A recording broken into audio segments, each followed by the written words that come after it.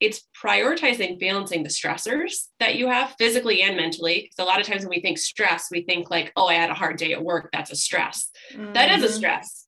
But you also have physical stress too. And I tell a lot of my clients, like, if you have a stressful job or a stressful day, the last thing you should be doing is going and crushing your body in the gym on top of that too. We need to use our tools that we have, like our workouts and our nutrition and things, to balance what our life needs. And that can be very individual to each person. But at the end of the day, we're trying to look for these cookie cutter things and fit it into our individual lifestyle.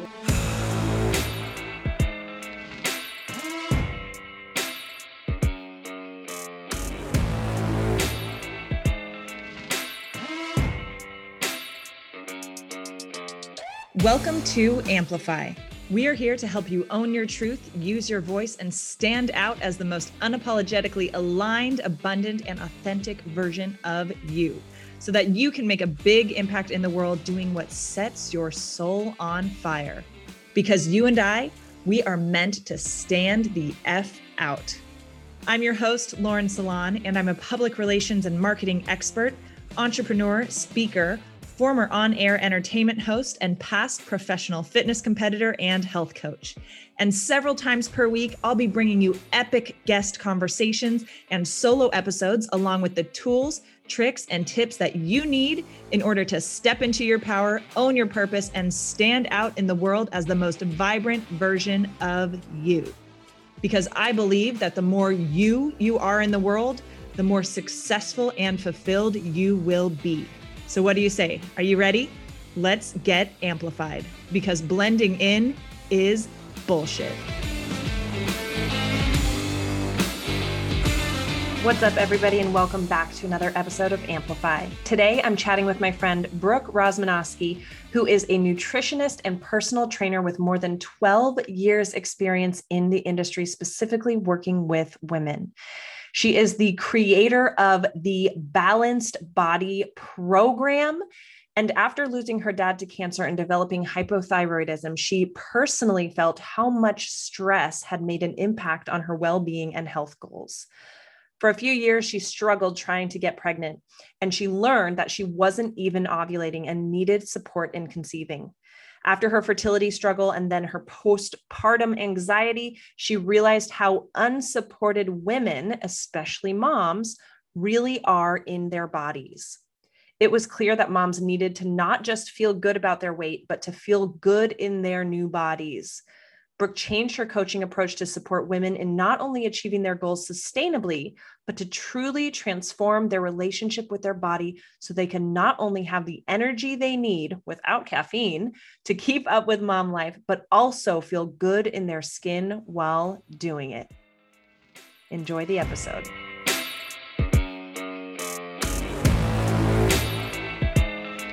All right, everybody, welcome back to Amplify. We've got my girl, Brooke, here with us today. Thank you so much for joining us. Thank you for having me. You're welcome. Excited to chat with you about all the things. But first, let's dive into some rapid fire. You ready for it? Sure. All right. What is something that you're grateful for right now? My husband's new job. He got a new job. As much as I'm like overwhelmed with our schedule changes, I'm grateful for it. And the kids go back to school, which is like, I'm very grateful for. You know what? Like, I feel like I'm talking to so many moms lately who are like, thank God they're going back to school. You know what? I never understood it. And now that they're at school age, I'm like, oh my God, now I know why all these women are losing their minds 2 weeks before school starts. Yeah. What is one of your guilty pleasures, whether or not you feel guilty about it? Watching The Real Housewives. I don't know why. I go in and out of it. Beverly Hills is like my main one though. Okay. Yeah. I would say that's a common one. Yeah. What is a random fact that people don't know about you, or most people? I have a brother who's 11 years older than me. There's nobody in between us, same parents. I was the oopsie child. Okay. Yeah. I have a half brother who is 10 years older than me. So that's different, but like for me, like I have a older half sister as well. It feels the same. But yeah, when I'm like, oh yeah, I have a super older brother and a super older sister, people are like, what? Like, Yeah. oh yeah. If you weren't doing what you do now, which obviously like you're doing your dream job and what you're meant to be doing, but if you couldn't do that, what kind of job or career would you have? I actually was a hairstylist before I got into the personal training realm. So before I stopped hairstyling, I was studying and about to start going through a program to be a Redken artist. So I would be probably on stages doing some hair, and that was like I was set and doing it, and yeah, quickly, yeah. Any weird talents or special skills? Not, it can't be about hair because that would have been a random special skill, but we just learned that one. I feel like I do, but then every time I get asked this question, I'm like, I don't know. All right. Well, if it comes to you during the conversation, you just let us know. What did you want to be when you were little? Was it hair? Was that what you like when you were little? Maybe not. I've always known I wanted to be like on a stage at some level. I was a dancer growing up. So then I was like on a stage. When it was doing hair, I wanted to be on a stage doing that. Now that like I'm in what I do, I want to be speaking and doing events and things. So I've always known I wanted to be on some sort of a level with that. Okay. I love that. And then when is the last time that you cried? 3 days ago. I know we were talking yesterday. You said that you're crying more. I'm very much like, I mean, being like an Enneagram 8, I'm very much in the like masculine side of myself more often, naturally, just the like, okay, let's dig in and do. I'm learning to tap into how I feel more often and just like honor it and be with it. And it's really weird because I'll like just start like I'll watch something. I watched the Luke Bryan documentary, and his mom started talking about how proud she was of him, and I just started crying. My husband was like, "What is wrong?" I'm like, I don't know. I once that's pretty funny. I once cried at, what movie was it? It was so stupid, with my ex. It was like The Spy Next Door. It was a Jackie Chan movie. There was like some touching moment and I fucking cried at it. And I was like, oh gosh, what is happening to me? All right, next up, what's the last time that you laughed so hard that you almost peed your pants? Oh God. I laughed at our daughter. So our daughter, she's 3.5. She's obsessed with her vagina and boobs lately. Okay. And yeah. So she gets my bras out and puts them on. And I just die laughing at her. Oh my gosh. Yeah. That obviously, like we all know I don't have kids, like hopefully one day, but like that when they're starting to like learn about their body, and like little kids have no shame about it. Right. And they're like, yeah, like, just like, oh, hey, they have a penis. They don't have a penis. Like, what, right? It's so freaking funny. So funny. We were in public a couple of weeks ago. And so she has a little brother. So she's learned, boys have penises, girls have vaginas is what, she's at. And we're in public and she sees someone and she was like, Mommy, does he have a penis? And I'm like,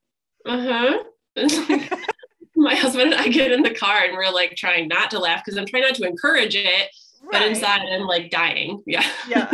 Yep. There we are.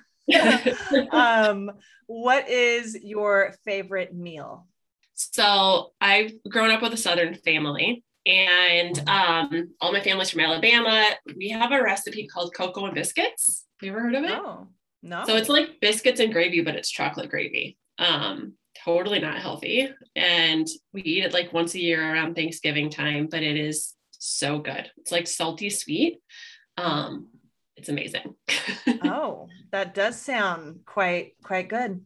Yeah. Where's the next place that you want to travel to? We're going to Florida in a couple months, but I am ready to get out of the country again. I want to go to Tulum really bad.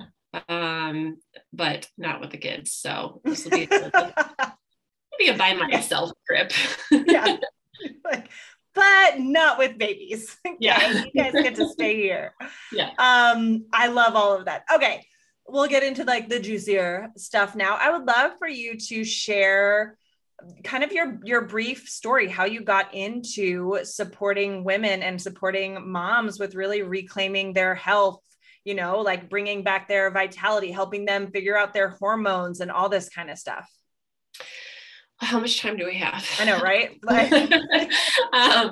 Well, so long story with, shortened, I was overweight as a kid, and I really struggled and kind of like had to figure out how to lose that on my own. I grew up in a household with a mom who had a poor relationship with food, like a lot of us, especially our generation have, and watching her diet, watching her talk poorly about her body, and always just seeing that negative impact and discussion about herself. And I was overweight, and I lost the weight on my own in around 6th grade. I started to see that I was getting more interested in nutrition around then, just more so reading about like the impacts of my body, but was very passionate about doing hair, went into school to do hair. And I started to realize I was not very passionate about the industry. I was starting to leave to go work out more often. I loved it. I eventually left, went back to school to be a personal trainer, and started in the industry. And when you're in your young 20s, a lot of that industry, especially at that age, is aesthetics. It's how you look in a bikini and how your clothes are fitting and things, which is fine. But I never really realized this other side to it until probably about 7 years into my career. My dad got sick quickly and passed away from cancer. It was about 6 weeks from the time that he had his first symptom of something to when we lost him. Oh my gosh. So it was pretty aggressive, and I didn't have time to like see what was happening or like what was going on. But my dad had Crohn's disease, and I never fully understood what an autoimmunity was until I started to see like the impact of an autoimmunity on your body when you develop cancers and all these different things and how it hit him.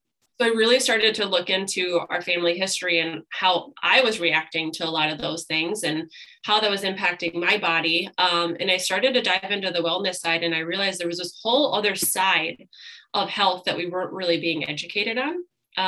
Especially after half of my career, I didn't know anything about these things. And I really started to do a lot of research on my own, partnered with physicians. I was lucky enough with the company that I was with that we had a lot of really smart dietitians and physicians on staff that I could go to. And through that time, I met my husband. We decided we wanted to get pregnant, and I wasn't ovulating. We had been trying for about 6 months, and I had no idea why we weren't getting pregnant. I thought it was just going to happen easy. We were healthy. There was no issues until I finally went to our physician and found out that I hadn't been ovulating the whole time.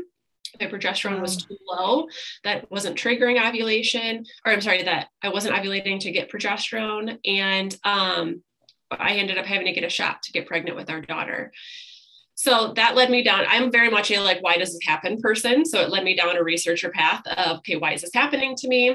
We got pregnant and found out I was having a girl, which backtracked to my, story, listening to my mom grow up. It really led me to like, oh my gosh, I don't want this to be her experience with nutrition in her body growing up. So that really led me to how we talk about food, our relationship with food, why we're dieting, and all of those things, along with realizing how much my hormones were impacting how I was feeling day to day and what was going on in my body. And after I had her, I was struggling with postpartum anxiety, and it further kind of elaborated to me of like how much my hormones were playing a role in how I was feeling day to day. So I worked with a couple of integrative physicians to heal my body, heal myself, finally start feeling better from my standpoint. And as I was going through this, I was hearing a lot of my clients tell me how they were feeling day to day. And it was so similar to the things that I had gone through, and they weren't getting answers. They were frustrated. They were feeling stuck in their bodies. And I was like, well, God, I have an answer to this. Like I have been through this. I know what you're feeling right now. Or I have physicians who know how to support you through this. So I really started to gear a lot of the coaching that I was doing towards moms, because I was seeing not only the impact on how they were feeling in their skin, but how it was impacting how they were showing up day to day with their kids, their relationships with their spouses, them wanting to do things or not do things based on how they were feeling. And I was just ultimately noticing that all these women were feeling tapped out and exhausted, and there was something we could do about it, but it wasn't really getting done. A lot of the times we were just looking for, all right, I've had a baby, it's time to lose weight. I'm going to go join this gym and do this program that does not fit into your lifestyle as a mom, and ends up feeling like you have the second job to take on more than anything. Yeah. Yeah. So did you, once you kind of, and so you really advocated for yourself so much in your journey with being like wanting to figure out like, what's the root cause and all this kind of stuff. Like how was that journey for you in that experience? Because it's a weird thing of being like, cause I've had that with like sports injuries and stuff where, you know, you've got a certain thing going on. And I had one doctor with an old shoulder injury be like, well, here's a prescription for 600 milligram tablets of ibuprofen, because this injury is so old, you're never going to be able to change it. So just manage the pain. And I was like, and this is the last time we will ever see each other, because I know that like, one, I'm not a doctor, but I know that you're being fucking lazy right now. And that's not accurate. And he was wrong. Like, like I've healed it, you know? And so it's so important to advocate for yourself. I'd love to hear a little bit more about that, especially with what's going on in the world of being like blindly trust whatever's on the TV, when it's like, should we? The thing I really learned through a lot of it is, if something doesn't feel right to you, it's probably not. And you need to listen to your body as a woman, and you're not crazy, right? You're not crazy for thinking like something's off. I feel like I'm fighting my body, because it probably is. We have intuition as a woman for a reason. And in the beginning, you know, around the time that I lost my dad, I had also gone through a breakup with a really shitty ex-boyfriend who was cheating on me and just very emotionally manipulative. And that was a trauma that I didn't realize that I was going through when I was there. So I had gone through that trauma, and then a year later, my dad passed away. So I had significant stress in a short period of time that I didn't even realize that I needed to be recovering from. And because of that, and during that time, I was pushing my body with CrossFit style workouts and, you know, eating paleo-ish, and my body went haywire. My hormones went off, and I could tell something was wrong because I'd been in the industry at this time. So I knew not to eat like an asshole, right? Like I knew to like control what I was eating, but within a period of 3 months, I had gained like 20 pounds. And I couldn't tell what was going on. My body just felt inflamed. And I started going to physicians, and I knew enough to know that maybe my thyroid was off and something was wrong. And they would just test like my TSH or my T4, and they were like, you're fine. But then I started researching more, and I was like, okay, but you're not doing a full thyroid panel. And I started asking some of the physicians that our company partnered with, and they gave me a list of everything I needed tested. And they're like, they're not actually testing your full thyroid. They're like, you need a full panel. That's not it. And I knew enough to just listen that I knew something was wrong. So I went to another physician. They didn't test it all. So I went to another physician, and I finally went an integrative route where I had to pay out of pocket because I was starting to learn that into the conventional medicine side, not always at the doctor's fault, but conventional medicine research is about 17 years behind what traditional research is showing us now. So I was starting to learn that there was this big discrepancy in the medical industry and the knowledge that was out there and who was doing what. So I took an integrative route because I knew something was off in my body. I could feel that things were getting impacted. And I decided to search for a physician who was going to take a whole body approach and look at what could be going on. Ended up finding out that I had hypothyroid. It wasn't converting a part of my thyroid because of the significant stresses and things that I had been under. And because of that, it had thrown off my sex hormones. It had thrown off my gut health, which is why when my husband and I decided to try getting pregnant, I wasn't even ovulating. Wow. Yeah. Yeah. That's wild. And so important to like, if something feels off, keep asking questions, keep getting additional opinions, and start like researching and stuff. And because you were able to, have two healthy babies, right? And so once you kind of figured out what was quote unquote wrong, was it relatively easy to get pregnant, or you guys still it took a lot of work? Once we figured out what was wrong, it was a good year and a half of working on healing my body. It was a good year and a half of regulating out my thyroid. I do take thyroid medication now, and working with my hormones. Really, for me, it was learning how to balance the stress in my body, and how what I was doing and crushing my body with workouts was not necessary. I actually scaled back and worked out less. I actually ate more, and it did get easier. The first time that I got a trigger shot is what I ended up using to get pregnant. We got pregnant the first time, so it did help. And I was able to carry a healthy pregnancy through that time. So it did take a lot of work though on the front end before we went through all of that, and during the time that we were trying to truly be able to get pregnant. Yeah, amazing.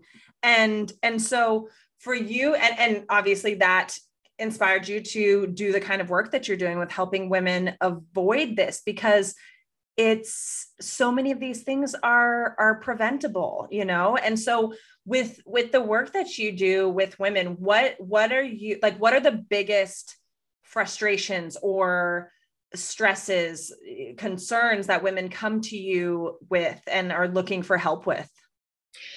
One of the biggest things that I see that women want is they'll come to me saying, like, I just need a plan. I just need this. Or can you just write out a workout plan for me? And I'm like, well, hold on a second. Let's back up.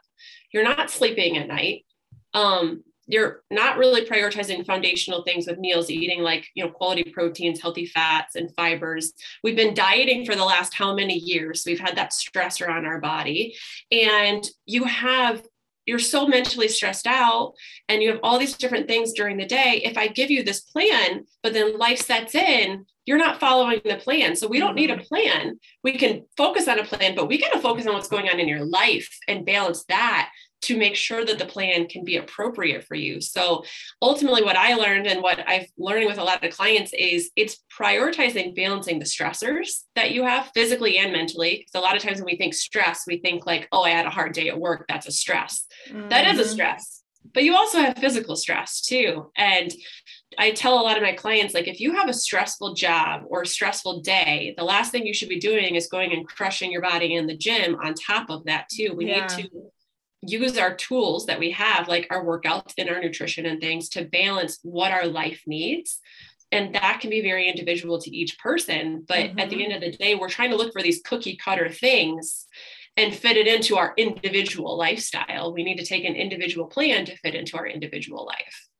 Yeah. And when you're dealing with thyroid stuff, like it can be such a sensitive thing, because it can feel like, I'm going to go blow off steam. So like an intense workout that's going to feel so good.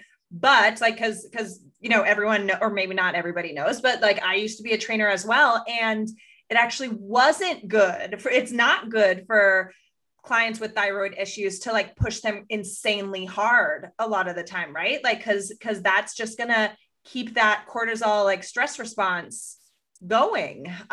So yeah, it's such specialized coaching, really. I have so many women that are running on fumes, and then they want to figure out when they're going to find the time to go work out. I'm like, no, we got to step back. We got to look at your day. A lot of it, especially with moms, is we got to set some boundaries into where your energy is going in the day and what we're spending time on. Because as a mom, especially, this mom guilt thing kicks in, and we feel like we have to be all things for all people, and you don't. And us trying to do that is pulling away from us being able to get our needs met. So it's really a shifting of our priorities that we need to do, and a refocus and an understanding that, like, when we are taken care of and our needs are met, then we can show up as the person we need to be. But when we're overextending ourselves because we feel guilt for not doing this thing for this person or that for this, we're not able to take care of our needs. So the last thing that we need to be getting at that time is the perfect plan for us. We need to prioritize where our energy is going and find a plan that's going to work within where those priorities need to be. Yeah. So I can imagine a lot of moms, probably, I don't know if in this audience and stuff, but a lot of moms hearing like, oh, you need to like, yeah, make time for you and do things that like to fill your own cup, right? Like a lot of moms are probably like, yeah, sounds great, cool. Like when I've got the time, I'll do it, you know? What are some easy ways that moms can do that? Like to start chipping, like can just start taking those steps to prioritize, put themselves first, like in little ways, you know, prioritize their stress management, all that kind of stuff. The first thing I think of is the mental load that you take on as a mom. And I never fully understood it until I became a mom. And I was like, oh, get it. You got like, you always have something going in your head. And so the one thing that I say is like, stop trying to find time, right? Like we're not creating time anywhere. You have the same amount of time as you did before. But if what we can do is reprioritize where that time is going. So instead, it's funny. I was talking to somebody earlier. I was like, I have a mom that will tell me that she doesn't have the time for something, but then she can also tell me her favorite TV shows that are on TV right now. And I'm like, okay, so we have the time. Maybe instead of spending it on mindless activity, one thing that we can do is take that time to be mindful. And instead of watching 2 hours of TV at night and staying up later where we're going to wake up the next morning exhausted, a simple thing that we can do is after the kids go to bed, set yourself some boundaries on what your time in the evening looks like, because that's usually when we're getting the most free time to ourselves. Take an hour to do whatever you want, right? Watch a TV show, whatever sounds good to you. But then take an hour before you're going to sleep and turn the TV off, turn the electronics off, take some time to be mindful. And that can be taking it up some salt bath. It could be doing some breath work. It could be doing a meditation. It could be doing a slow yoga flow where you're literally just focused on breathing through it. It could be just taking a shower and washing your face and reading a book. Right. Yeah. But really, it's more so take some time where you have that mental decompression, because we go from having so much overload during the day as a mom, especially if you have young kids, from all these different things that you have going on and the noise and the distraction, to putting the kids to bed, to then all the stimulus from the TV and our phones and the scrolling. Just take a minute away from that, and it makes a massive difference in how you feel in your body and your sensory overload. It can turn off your stress response and help your body to just decompress a little bit. Because if that at night can help you get quality sleep, you can wake up and feel totally different the next day. Yes. Yes. All of that. And it's easy, like easier. It can be sound easier said than done, but it really isn't that hard. Like finding like 5 minutes somewhere, you know, and the more you carve out those little pockets of time for yourself, the easier it is to take more of that time. And it sounds, you know, I again, I'm not a mom, but I'm sure for a lot of moms, it's like, oh, well, yeah, sure. Like sounds nice sort of thing. But how, yeah, like as cliche as it might be, like filling your own cup first is so important. It's, you know, we try to think of like, okay, where am I going to squeeze in my workout? Where am I going to do this? What am I going to do? Right? Like talking about like, how can I do more? Versus we need to look at it sometimes as, how can I take less on myself? How can I do less? How can I be less stimulated, less overloaded? And then once you have that, then we can start adding those other things in. But we all have that hour before we go to bed at night for the most part, right? Unless, you know, life hits the fan, but or for even the 15 minutes, right? Yeah. You know, like, yeah. We're not talking about you sitting and meditating for an hour, right? We're talking about you taking a few minutes of some mindful time, and start small. If you start with 5 minutes, great. The next week, go to 10, and just slowly build with little things. You're going to feel so different. And sleep, we all know, is probably the number one area that we can make the biggest impact on our body. So if we start there, you're going to make a difference in how the next day feels for you too. Absolutely. And sleep is really important for your hormone health too. Yes. Right? Yeah. So what are some of the most, the easiest things that, or actually, if there's like hormone imbalances, like how would somebody know that maybe they have a hormone imbalance and they should get things checked? Like what are some of the go-to signs? And obviously there are so many different ways that your hormones can be off, right? And which hormones, right? But what are some of the like clear signs that there's some sort of hormonal imbalance going on? That's a good question. So a lot of times with hormones, we go right to sex hormones, right? We think, but we also have other hormonal processes that go in our body. So we want to find out where, and some of the biggest signs that you're going to have are going to be anxieties, depressions. Those are huge and contributed directly to your hormonal health. Inability to lose weight. You feel like you've done everything. It's kind of where I was, like you felt like you're fighting your body and all of a sudden, like you just have this weight loss resistance that you can't figure it out. Your face might break out. Skin conditions can actually be a side effect of hormonal imbalances, eczema, rosacea, things like that.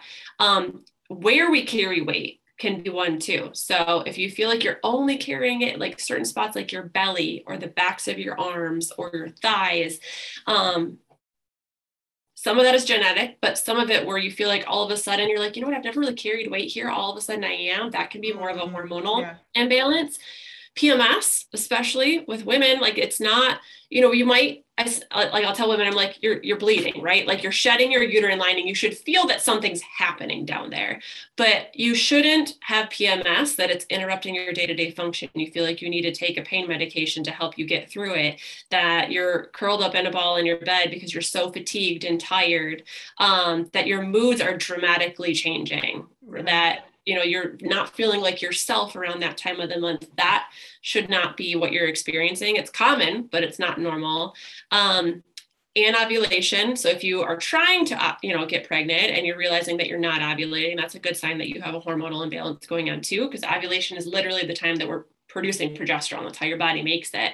So if you're not ovulating, another one is your poop. If you don't poop regularly, I can almost guarantee you that there's a hormonal dysfunction going on. I have never heard that about your poop being related to your hormones, which of course makes sense, right? Because your hormones are going to impact like everything.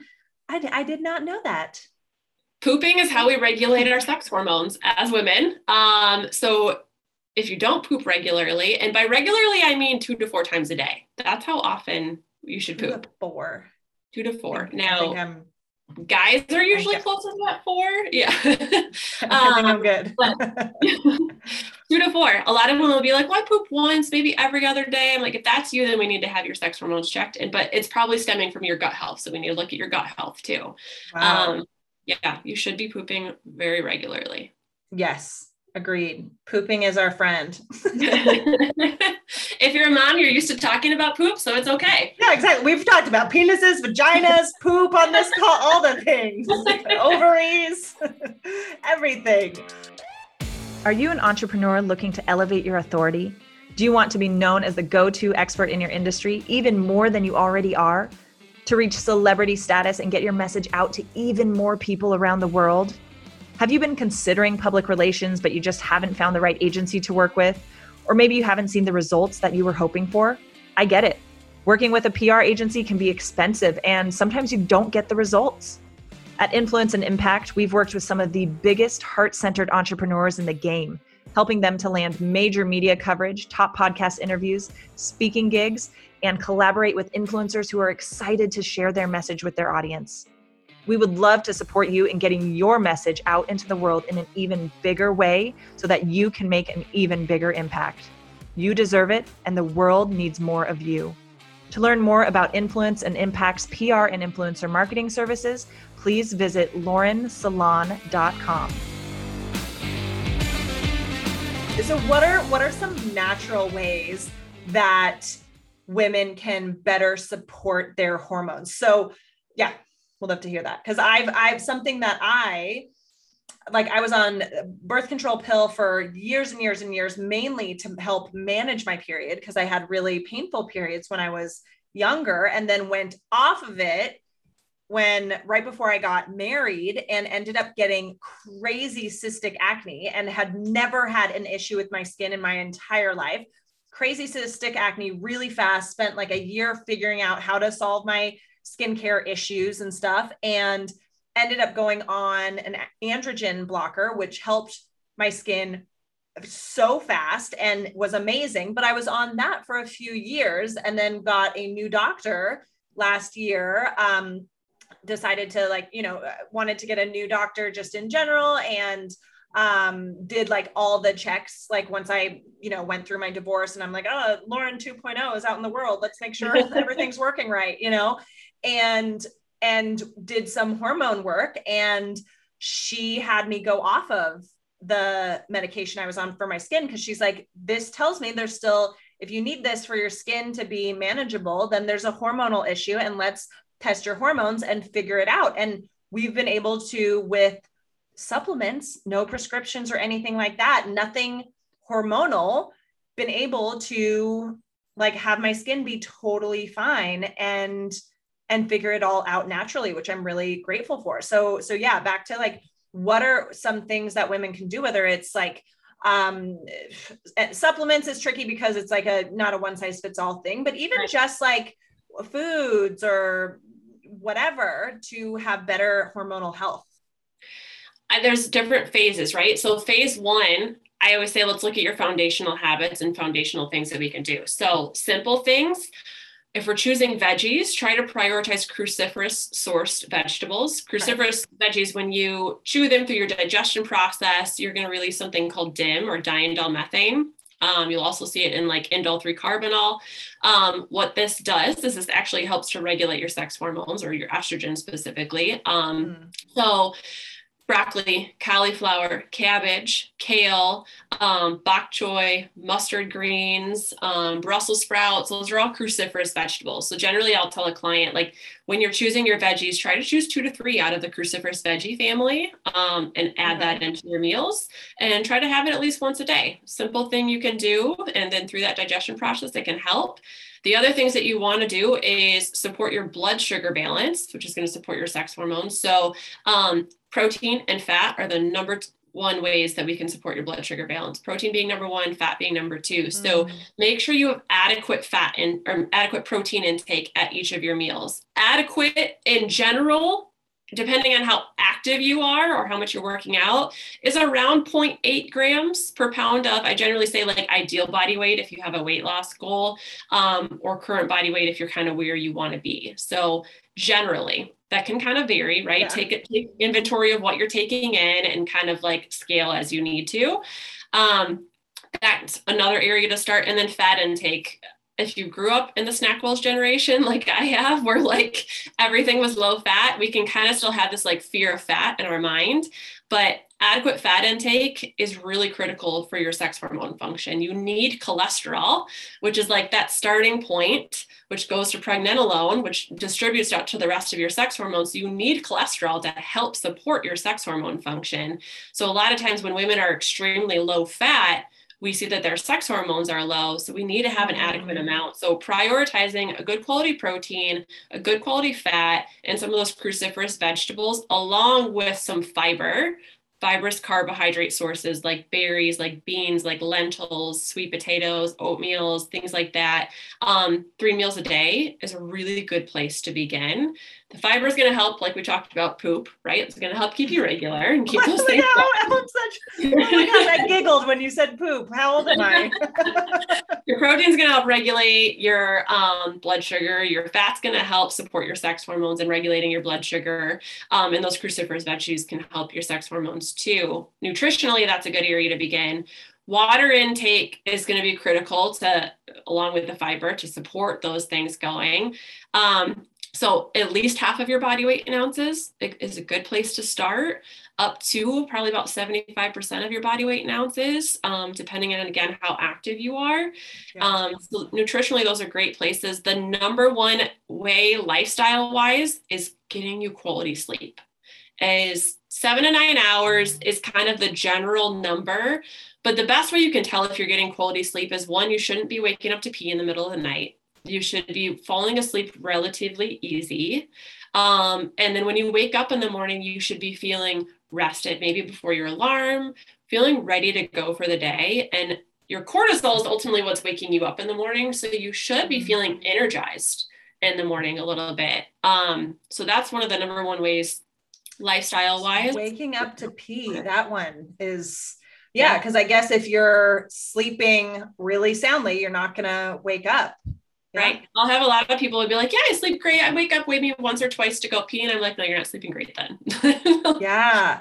I used to, and I don't really notice it anymore, but I also don't really set an alarm in the morning a lot of the time anymore. But I used to wake up like clockwork at like between 4 and 6 a.m. to go pee. And I wouldn't usually set my alarm until like 6:30 or 7. So I'd always go back to sleep for a couple hours or an hour or something. And I would always like kick myself, because if the alarm went off at like 6:30 and then I like tried to sleep for another hour and stuff like that, like I'd get up at 7:30 or whenever the alarm goes off and feel groggy when I'm like, well, when I woke up to go to the bathroom, I was totally awake and I should just freaking stayed up. So there was a phase where I was like, you know what?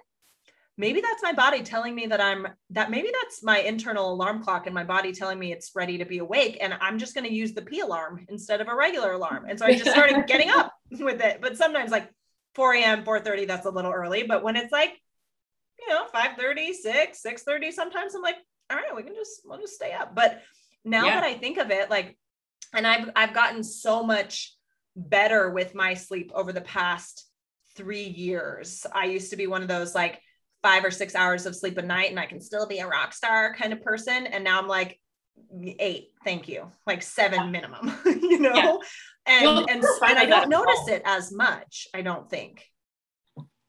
Well, you can also, if you have a regular cycle, meaning you're bleeding, within your normal time frame, as a female too, you can have certain times of the month where you need more sleep and certain times of the month where you feel okay with less. So that's also very common to happen. When you're in like your follicular stage after you've had your period up until you ovulate, you can sometimes get away with less and feel better that way. You usually feel more energized during that stage of your cycle. When you're in your luteal stage after you've ovulated, coming up to when your period is going to start, sometimes our body needs more rest, and you need to honor that and allow it. There's nothing wrong with you. It's just that stage, because your progesterone, especially after ovulation, is higher, which is kind of a natural sedative. So you might feel a little bit more sleepy or ready to sleep longer. That's very, very normal around that time. Interesting. Yeah. Good to know. So I'd love to know, because I've dealt with some death in my family this past year. Like, what were some of the things that, and obviously very different situations, but what were some of the things that helped you with your grief when your dad passed? It's so hard because it's so different for everyone, right? Like you don't know what you don't know about it until you experience it. And I remember my dad was like my best friend. Like, he was my person. I went to him for everything. I still talk to him all the time. Like, I was very, very lucky to grow up with such an awesome father. And he was a really, really good role model in my life. And I looked to him for so many things. And when my dad was dying, when he was in the hospital, my dad was a very private person. He didn't share a lot of things about himself. He didn't share his emotions very much. And when there was a time where he went into AFib and he had to come back down to the ICU, and when he was coming down, he started crying. And it was not like, this is maybe the 3rd time in my life I'd ever seen my dad cry. And I was kind of lost in my faith around that time. Like, I believed that there was a God, but I didn't really know how I felt about it. My dad started crying and he said that God came down and kissed him on the forehead. And he said that he saw his grandpa, and my dad really looked up to his grandpa, and his grandpa was in heaven. And I kind of had a peace at that time. Like, I kind of knew, like, okay, he's okay. Like, he's going to be fine, no matter what happens. So I kind of had a peace with that, but it's not easy to not have him part of your life. I think I really had to learn that, like, I selfishly wanted him here with me. I hadn't gotten married yet. I hadn't met my husband yet. I needed him there to walk me down the aisle, like all those kinds of things. I still wanted my dad there for those things. So I really had a hard time with that. I had a hard time with the things that I wanted my dad to be a part of and to grow with my life with. And I really had to kind of come to a place where I learned, like, okay, he's still here. He's still a part of these things. Like, he's just not physically here. One of the things that truthfully helped me the most was I had known my husband, but I kind of re-met him a couple weeks after my dad died, and my husband had lost his mom when he was like 12. So he was the first person that I had in my life after my dad passed away who truly knew what I was going through. And he knew that there was nothing he could really say or anything. We did long distance. So we talked every day. And honestly, a majority of us talking in the first couple months was me crying about like something that I saw that reminded me of my dad or anything along those lines. So having him there helped me a ton, but it truthfully helped me a lot to just let myself feel the feelings when they came. Yeah. You know, if I heard a song that reminded me of him, I would just start crying. Or if I saw something, just kind of like let myself go through the process and realize that it was okay to not be okay. And not feel like I had a lot of people when my dad had passed away telling me like, oh, you need to be strong for your mom or this or that. And it really bothered me to hear that because I was like, you know, I lost someone too. Like, why, who's going to be strong for me though? Like I went through this too. So I really kind of had to like dig into like, okay, it's okay for like you to go through this. You don't have to be strong for anybody else. Like you just need to do this for yourself and focus on your healing and grieving during this time too. Yeah. Yeah. That's beautiful. Thank you for sharing all of that. Yeah. And I agree with you. Like our loved ones who are no longer here, right? I very much believe that we can talk to them and that they're like still plugged in, you know, they're just not here in their bodies with us. So yes, that was really beautiful. Thank you. I mean, I say that like, I don't have, right. Like there's songs or certain things I'm sure. Yeah. I heard someone say like grief is not something you move on from. It's something you move forward with. And it's so true. It's a part of you. It changes you. It's something that's in your life, but you can move forward and still have joy in your life and still, you know, experience a lot of awesome things too. Yeah. I love that. So with that, because you said like, you know, part of the process was allowing the feelings to come up, right? And feeling them and all of that. And we talked about this a little bit earlier in the week. And you mentioned it with the crying a few days, like crying more. And so it sounds like, you know, you are allowing yourself to tap into so many more emotions and feelings just in general these days too, and really like leaning into your feminine more. I would love for you to speak a little bit more into that and how that's felt for you to kind of like surrender a little bit more and to like allow more of these feelings to come up and emotions and crying at random Luke Bryan documentaries.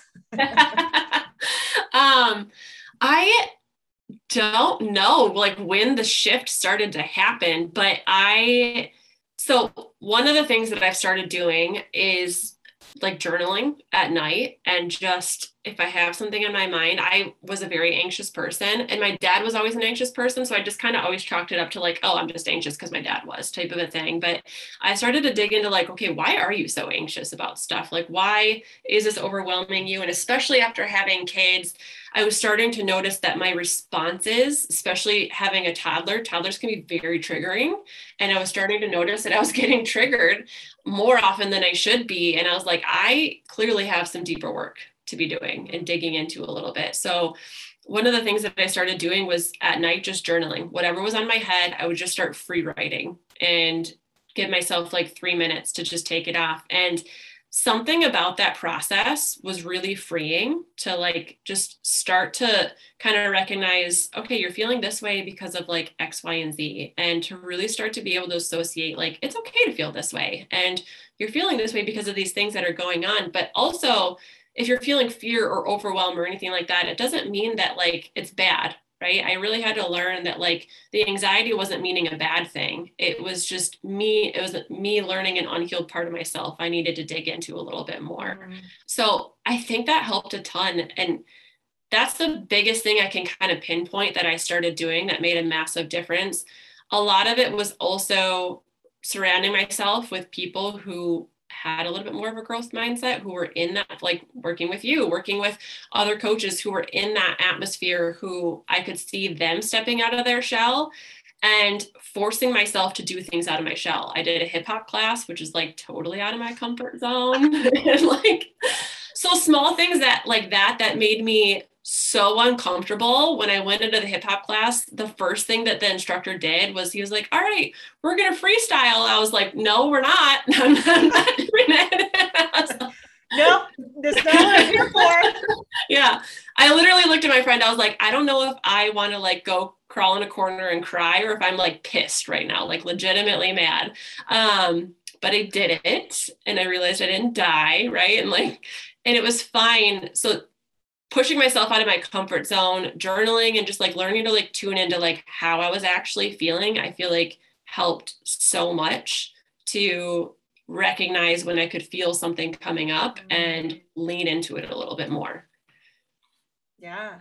Yeah. I love that. And so, yeah, because I think you and I are, well, we're both like Enneagram 8s and stuff. And I used to definitely be like such a control freak and like never want to cry and everything like that. And I've found so much power in letting go of that control and not feeling like I have to have it all together and all that kind of stuff. So like, how is it? Cause I feel like you're like stepping into this a lot more for yourself. Like, how is it feeling? Like, is it scary? Does it feel wrong? Does it like, it's so scary. It's like, it doesn't feel wrong, but it's so scary. One of my coaches always says, she's like, new level, new devil. It's okay. I'm like, yep. So that's kind of how it feels. We just, signed a purchase agreement to build a house, which is like more money than I've ever put on anything in my life. And the week before I was having massive anxiety. And that's when I really started to notice that like what I was doing was working,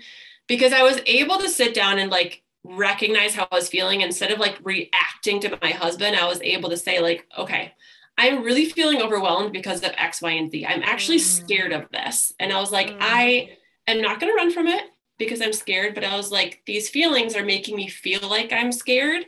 And I really had to just like embrace feeling a little bit scared and a little uncomfortable with it, and kind of learning that feeling past that is this level of like almost freedom a little bit, like actually kind of freeing, and you feel more like yourself. Yeah. Yeah. I love that. I love to hear that. So speaking of like feeling more like yourself, like something that you do in your work and coaching women, working with women, and especially moms, like is helping them reconnect to themselves, right? Like, and reconnect to their identity as a woman, right? But also as a new mom, but not having like the momness be the entire identity. So what are some ways that moms, especially new moms, can embrace their new identity, but also not lose like who they are, like all that kind of stuff? I often will tell moms, like, we all have that one thing that we're always like, gosh, I wish I could do that, or I would love to do that someday, something like that. So one of the things I always say is like, I want you to go do it. Go sign up for it. Like the hip hop class. Do that hip hop class. Yeah. Yeah. I was like, I love hip hop dancing. I think it's awesome to watch people. Like I would always scroll the Instagram videos of it. And I was like, I want to do that. So I was like, why can't I go do it and take a class? So I grew up a ballet dancer. I danced for like 13 years, and everything in ballet is like so structured and rigid. And it was so awesome to just get out and do something that just like felt like your body needed to do. So I will encourage moms to do something like that. Take the time away for one, because it's nice. You just need to like get a babysitter, delegate with your husband on who's doing what, have a family member come help out, but just go do something for yourself. It doesn't have to be fitness related. Like just go have fun, and find that thing that you've been saying you want to do, but you haven't done. Is I think making yourself get uncomfortable is the best way to find yourself. Yes. Yes. I love that. I love that. You guys, getting yourself uncomfortable is one of the best ways to find yourself. I'm like, write that one down, y'all. Step out of your comfort zone, because it gets less scary. And then you realize you can do so many things. So what are some of the ways that you're leaning more into your feminine, like intentionally?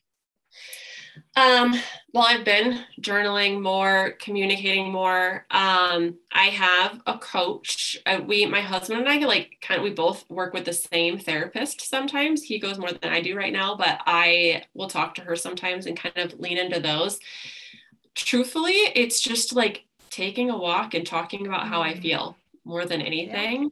Or just doing the things that I kind of like prolong or put off, and allowing myself to just like not feel the guilt or feel like I have to be like diving into these things all the time.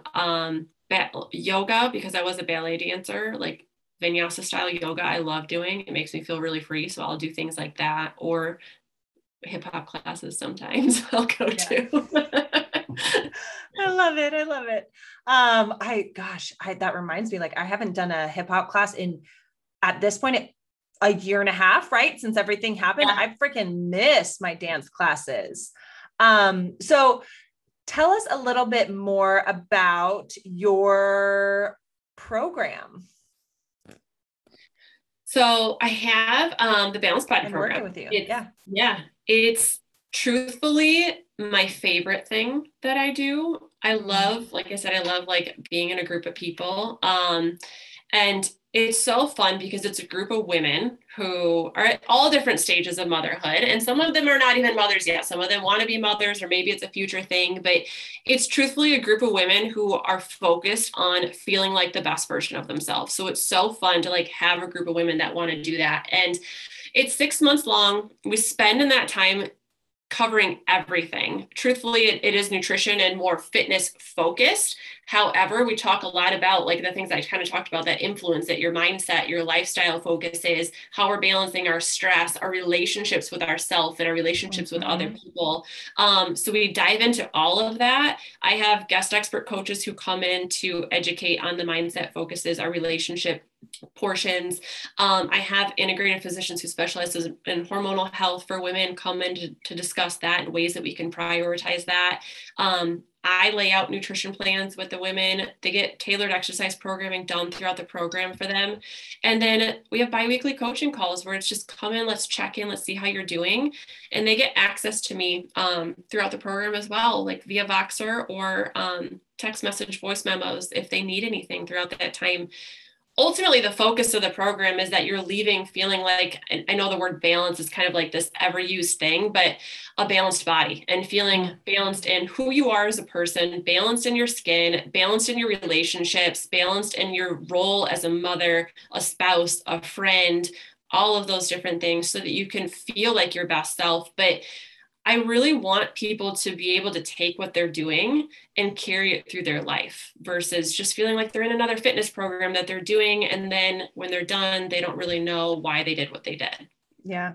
I love that. I love that. And it's such a needed thing. Cause like, I don't know yet, but like the transition you go through as a mom, like so much is changing. So having that kind of support to navigate all of that and ensure that you are going to still feel as best as possible. It's so important. And there aren't that many resources out there supporting new moms in this way, And so yeah, such an amazing program. And you have so much experience, not just firsthand, but also like in working with so many women over the past several years, Yeah, you have a kid and your world does a 180 overnight, literally. And then you have this little human who's depending on you for survival, right? So like your world kind of shifts, and then it's no longer really about like your needs in that first trimester or that fourth trimester. And then you're navigating that first year of life where there's all these transitions with your kids.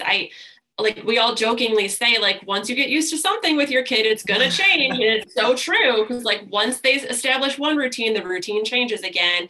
And then that first year goes by, you lose so much of yourself in that first year. And then you start to maybe feel like yourself again. But then again, it's more transitions. And then you realize that and you're 3 to 4 years down the road and you still haven't felt like yourself. You still aren't comfortable in your skin. The time has flown by. And I have so many moms who are at an older stage who would tell me like, God, I wish that existed when I was that age or that stage of motherhood. And the younger years with kids are challenging for sure. But a lot of times we use it as our excuse to not take care of ourselves. And it doesn't have to be, and it shouldn't be. Yeah. Cause then that can snowball into like literally the rest of your life. Before you know it, your kids are 10 and you're like, wait a second, what happened?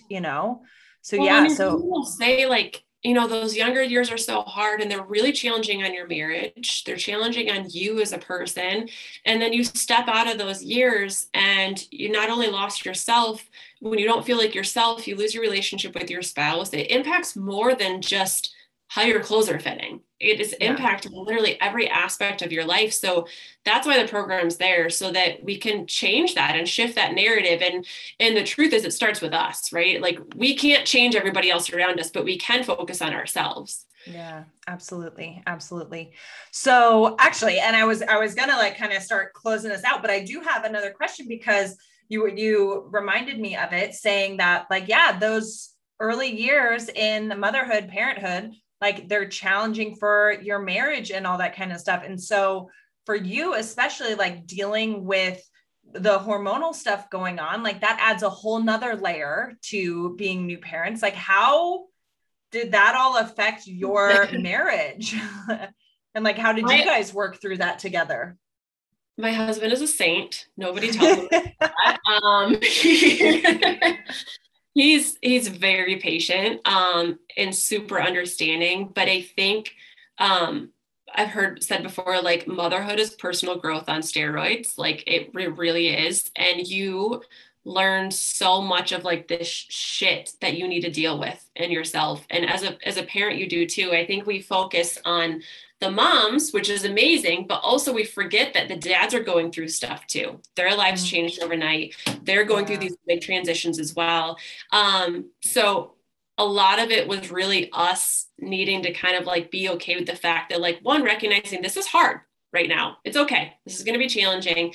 A lot of it was me needing to communicate to him, like, this is how I'm feeling in my skin. This is where I'm at. And in the beginning stages too, luckily he was very supportive, but we really took the approach of, we're a partnership in this. So, when it came to the night wakings and all those things, he was awesome to be like, you know what, I'm going to step up, and we're both doing this together. It's not just you. So he helped out with all those things, and it helped me a ton because he knew where I was at. And truthfully, me communicating to him where I was at and how I was feeling helped a lot.